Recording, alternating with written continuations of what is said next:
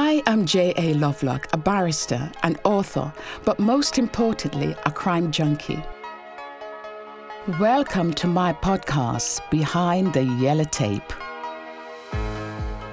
In this episode of Behind the Yellow Tape, I speak with Anis Darkour, who has quite an experience often in the criminal justice system and which she is going to share with us today. Welcome to the program, Anis. And first of all, I interviewed you 11 years ago, February 2010. How amazing is that? Crazy. It's crazy. Yes, that's amazing. This time has just flown. Now, I do believe you have done quite a bit, just a bit, since we last met. But before we get on to how you've been spending your time in the last 11 years, let's have a recap of how you came to be involved in the criminal justice system. Yeah, well, I received an 8-year prison sentence back in 2000. I kind of went through the prison system very quickly, even though I had an 8-year sentence, which meant, I wasn't eligible for anything at all. But they kind of moved me very quickly, and I eventually ended up at East Sutton Park, HMP East Sutton Park, which was an open prison, far too early in my sentence, because I had to sit there watching women go out for the weekend, see their children. Women go out at 8 o'clock in the morning, come back at 8 o'clock in the evening, going to work. And I had to sit there. I was not happy, but I made use of my time. And the time that I made use of, I set up the Vision Project with the assistance of others. I set up the Vision Project at HMP East Sutton Park, which I'm proud to say is still running. Oh, very good. Absolutely. I'm really proud of that. Because, upon release then, it was the same old story as us all, the doors, regardless of the qualifications that I had gained as a serving prisoner. And what qualifications were those? When I qualified, the governor sent me to college, and the Prisoners Education Trust, which is an amazing organisation. I completed, a grade A diploma in housing and welfare management. So once I'd had that, I was running the Vision Project solely on my own at first, but as you can imagine, 100 women and me. and this was inside the prison, was it? This was inside the prison, yeah. I became the Vision coordinator, and the line manager was obviously the SO and then the deputy governor. So yes, doing all this work and basically running the resettlement for the prison. We then had a team, because I couldn't manage anymore on my own. So we had a team, and myself, I stayed with the housing side of things, and then another lady managed the employment, and then another lady managed the benefits. So we had a nice little team. But of course, upon release, it's always the same thing, which was the scariest day of my life, actually, being released. Because I got two choices here. Do I now go back to what I know in living in reality? Or do I continue doing what I've been doing inside a prison in a comfort zone, if one for better words, because that's what it is. It's a comfort zone. Well, I went for employment, and the doors, every time I disclosed, the doors were shut in my face. And I remember being as a parolee, the accommodation, I'm never sure whether I was happy probation didn't do their job then or not. Never sure. Because if they had actually done their job and assessed the property I was being released back to, which was mine and my husband's, they wouldn't have released me. I arrived back, and it wasn't fit for a dog to live in, let alone anything else. I left my husband then, and I borrowed £500, and I got a bed sit in Margate, of all places. Well, at least you're by the seaside. Oh, well, yes, that's what I thought. Remember, it wasn't the best of places. And the only thing, I had a roof.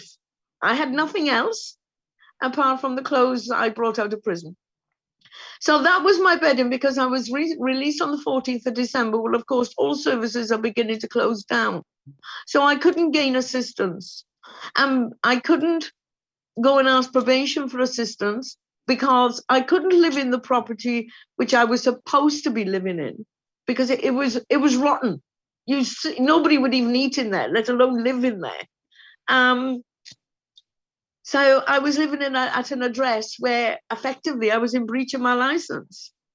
So I had to travel from Margate to London, Margate to Surrey all the time, to get the property, in a fit state for me to move back into. And I had to do that. But all over the Christmas period, I just laid on the floor, covered myself with the clothes that I had. And that was my very first Christmas of being released. And I remember standing on Margate Pier thinking, do you know something? This is not supposed to happen to me, as a parolee especially. And if I have my way, it's not going to happen to anybody else.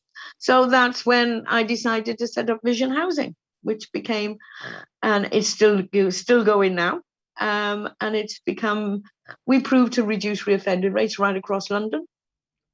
And it's something I'm really proud of. Well, tell us some more about how that works. Well, Vision Housing was about targeting the private rented sector for suitable, sustainable accommodation. It's breaking down that barrier between that ex-offender tag. You can be a vulnerable person. They don't like the words. Landlords don't like that. Ex-offender, landlords don't like that. So it was about breaking down the barriers between the private sector landlords and offenders, ex-offenders.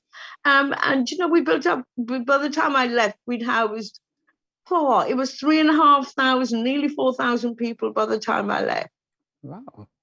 So, and with the independent evaluation, it's actually on my LinkedIn page, the outcomes, because it was done by Professor Frost of MMU, PA consultant, the senior consultant there, Adrian Gaines. Obviously, the police were involved, and so forth. And Mr. Grayling at the time would only accept it under the binary methodology. I know binary means nothing, but I actually don't know what it means, if you know what I mean. But we done it. I actually went to Interserve Justice because I couldn't afford it. Vision Housing couldn't afford that. So I went to Interserve Justice. So I loved their ethos. And we teamed up and they paid for it for us. And we were successful. We categorically proved, to reduce reoffending rates. But the government still didn't take any notice. It's amazing, isn't it? Well. When you show ways how to reduce reoffending, they don't take any notice. And yet they cry out for information. It's quite amazing. So the title is Vision Housing. So that means that housing were provided for ex-offenders. Yes, on the day of release. Was there anything else that they got from Vision Housing? Oh, absolutely. I mean, it's all about, we weren't a one-stop shop. But it's important that wherever we house that individual, and the majority of them, we remove them from their offending areas. But wherever we house them, we followed that followed with a referral for support within that community. You cannot just put people in to accommodation and say, well, okay, I've done my job, you have a roof. No. Your job starts once they've been housed. And do they get employment? Do they find employment? Or how easy was that for them to do? Well, I have a couple of fantastic, great successes. And in fact, only yesterday, one sent me he's just written Jamaican Gangs in New York book, which has been released. I think I need to have a word with him as well then. Well, he's amazing, absolutely amazing. He's done so much. And it was only a couple of months ago that he sent me a lovely letter via email. He sent me a lovely word saying, he wouldn't have been where he is now if it hadn't been for me and Vision Housing. And I sat there and I was almost in tears, because that's what it was about. Because yes, there are chaotic offenders. But it was the chaotic offenders that I targeted, because under the housing law, they're single homeless non-priority. So where do they go? You expect them to leave prison with £40. They have nowhere to go. They've done a short sentence. They'll go to the council. They'll be deemed single homeless non-priority. So where do you expect them to go next? So they go back to what they know, to find a bed. With all good intentions, can go out to the window within 24 hours. Because they're back with the people that they were trying not to go back to by asking for help elsewhere, but they couldn't get it because they don't fit. So the housing law actually needs to be looked at. It needs to be changed to fulfill for this category of people. It's the same thing as I'm doing down in Wales now. Is run the hub for veterans. It's a single homeless non-priority. And I'm amazed at how many veterans there are homeless when they've been fighting for our country. We'll talk a bit more about the veterans in Wales. I just want to go back to ask about the type of ex-offenders that Vision Housing helped. Were there in categories? Were there certain types that you weren't able to help? Yes, I mean, we weren't geared up to work with, obviously, serious violent offenders and sex offenders. But saying that, I mean, I took it upon myself to house a sex offender. And that was down to the fact that he hadn't offended for 20 years. And we never had any issues with him whatsoever. We, working with the police and the board that governed him, he's turned out absolutely amazing. And to my knowledge, I mean, he's gained employment and he's doing well. But that was my decision. I made that decision, because obviously my board said, we don't house. Well, to know something, sometimes you just have to look outside your box and look at a person as an individual and not clasp them all in, put them all in one bowl and say they're all the same, because they're not. So even though you had a board, that you were working with a board, you were able to make those kind of decisions. Oh, absolutely. Yeah. Absolutely. I didn't set up Vision Housing to be governed by people who didn't have a clue. I set up Vision Housing to be governed by people who knew what they were doing. Hence why 80% of my staff were ex-offenders. All fully qualified IAG workers, housing law, qualified in housing law. They became an office manager. One became my operations manager. They're ex-offenders. They done a good job. Sorry.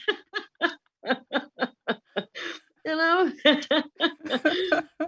dear. So, I will get on to the work you're doing now, but I just want to say, and let's talk about what you said is absolutely fantastic. You did a great job at Vision Housing.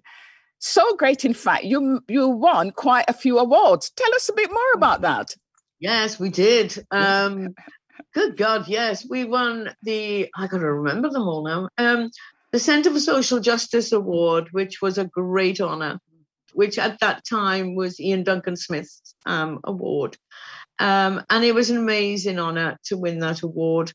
We won the Redemption Awards.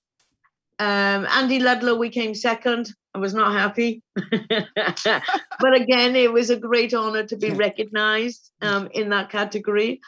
Oh dear, there was quite a few. Yes, yeah. Yes, there was this. I won the Citizens Award. I won the Unseen. I won one of the 100 Women Unseen Powerful Women Award.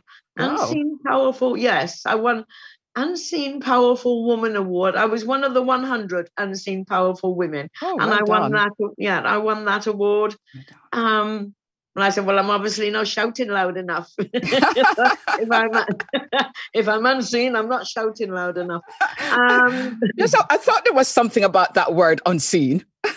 Yes, I know there was a few others, but they're gone now from my mind. I can't remember. So clearly you were extremely successful at Vision Housing.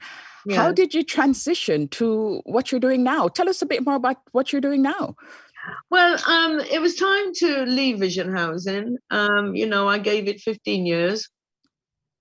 I My goal when I set up Vision Housing out of the back of my car with a mobile phone and 59 pounds 70 pence a week, from that to where we were was absolutely amazing. But it took its toll on me. It was time to leave. So I merged Vision Housing with. Actually, it's quite a funny story. When I was setting up Vision Housing, there were so many that said that it would never work. This project, it could never work. But it was amazing when I decided to merge with somebody. I went to the Tudor Trust and asked them to assist me because it cost something like 15,000 for consultants' fees and everything else to do the merge. And they granted me that money in order to merge it. But it was amazing when the consultants sent out, to NACRO, no, it wasn't Crisis, to the Forward Trust and to other organizations, big organizations. It was amazing how many came out the woodwork and said, well, we would like it. And I thought, well, you're not getting it. I chose the old, what used to be the RAPT. It was the RAPT project. They changed their name to the Forward Trust. It was the best fit for the people that I worked with and the people that they worked with. It was the best fit. I thought NACRA would tie it up in red tape and it'd get lost. But the Forward Trust was the best choice for it, and it's still going now. So do you have an involvement in them, Vision Housing, still, or not at all? No, I don't. All I wanted was just remember I'm the founder. Yes, of course, absolutely. I'm done. And I'm happy with that. Absolutely. Now, tell us about the veterans that you're dealing with in Wales. Well, I never had any. First of all, Anis, why did you move back to Wales? Was it because of that or something else? My sister said to me that if I ever died on English soil, she wouldn't bring me home. Oh. So I thought it was time to get ready. Oh. I wanted to come home for a long time. I'm in my 60s now. And I wanted to come back home to Wales for a very long time. But obviously I just couldn't get out of Vision. But once that happened, I was like, yes, let's go. I came home, I retired. Simple as that. I took early retirement. From what, Anis? What did you retire from? From Vision. I took early retirement and came home. But meeting my school friends and that down here, and they kept raising this issue about homeless veterans. And I'm like, how can there be homeless veterans? Because surely they're catered for. I'm a civvy. I believe that they are catered for. But no, they're not. Oh, no, they're not. A report came out at the same time that I was setting up the Rhondda Hub. A report from Plaid Cymru came out stating there were 60,000 veterans homeless in Wales. So again, no money. I went back to London to the TFN funding network. And they kind of went, oh, God, you're back again. Yes, I'm back. Again, it was a pitch for up to 5,000 as usual. I got that money. So it was 4,900 and something. I brought it back to Wales and off we go again. So it's the same model. It's just veterans, because I'm quite shocked at how many veterans are on our streets and are in our prisons. Park Prison has a designated wing for veterans. That's outrageous. It's a good thing, but it's outrageous that they would, the prisons would feel a need now for a veterans wing. Just thinking about your experience in the criminal justice system, how was your experience and how could it have been made better and thinking of ways to make it better moving forward? Well, for me, I'm trying to think from the time I went in. For me, I just, I was a substance misuser when I went in. For me, and I've said it before, prison actually saved my life. If I hadn't gone to prison when I did, there's no guarantee I'd be here now. But it was, when I was sentenced, I remember ringing a friend and shouting at him and saying, they gave me 8 years. How dare they give me 8 years? And he said to me, Anise, do me a favor. Stop shouting and read the rule book. And I'm screamed at it. Where do you think I have time to read the rule book? I haven't got no time to read. Well, of course, I just got 8 years. I got plenty of time. And I did. And it was important because you've got a choice in prison to do it the easy way or to do it the hard way. And I believe that I chose the hard way. And that was to progress through it very quickly. And each prison that I was in, I had a job working with people. We work in what used to be the Cranston Project. Going to Send. We set up the peer project for crack cocaine users because they had peer mentors for RACT. But RACT is different to crack cocaine rather. So we set up that, and I believe that is still running. So I had a little team. There was only 2 of us, working with them because the drug workers go home at 5 o'clock. Somebody could be behind their doors. They're not rattling because they're not on heroin, but they have issues because they're used to crack cocaine. It's a different drug. So that's when we set up, that project at Send, and then of course move me again. Every time I set up something, they move me. So I could have gone around all the prisons, I think. Yeah. Was that a good thing or a bad thing? In some ways a good thing. Well, a good thing for the prison service because of my progression. But as I said, going to an open prison so early, and there in those days, obviously it was fled dates, and my fled date was long way off. So I had to sit there and watch everybody go out. Does it mean? Did it mean that each time you moved to a different prison, you were getting closer and closer to being released? Yes. Yes, because obviously, Holloway, where I spent 8 months, 8 months in Holloway, I was working with on the detox and the post-detox wings there, and I was enjoying that work, working with the drug team, with the Cranston Project. But then, they wanted to ship me out, and I asked a member of staff, is there any way we can stop this? Because I don't want to go nowhere. Well, we managed to stop my first ship out, but then they had me on the next one and we couldn't stop the second one.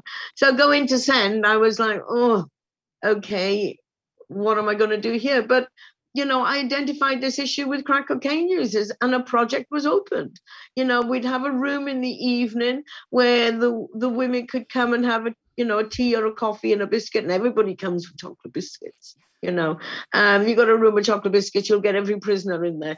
So, but it was about promoting the drug services throughout the prison as well. So I was very proactive, but that was the only thing that got me through because I had a long time, So I'm just thinking, whilst I'm here, I have to use the system to benefit myself and not let the system drown me.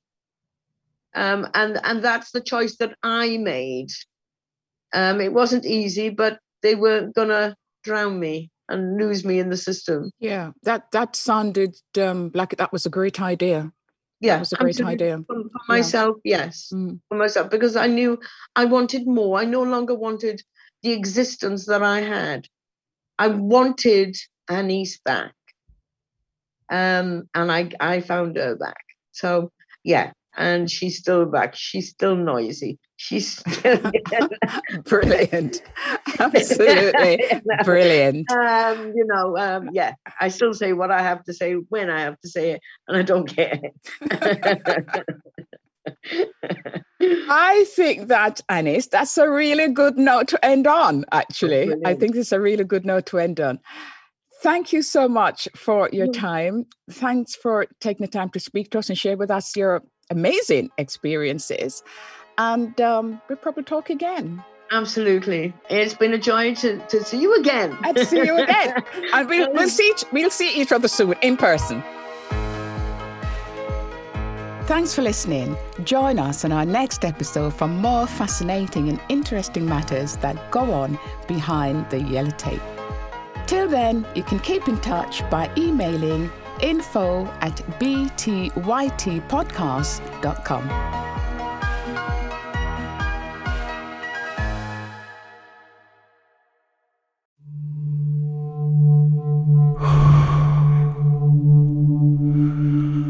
I'm an American vigilante. I have a question for you. What would you do if someone you cared about was abducted, taken from you? Would you call me? Would you care about how I got them back? Download American Vigilante now.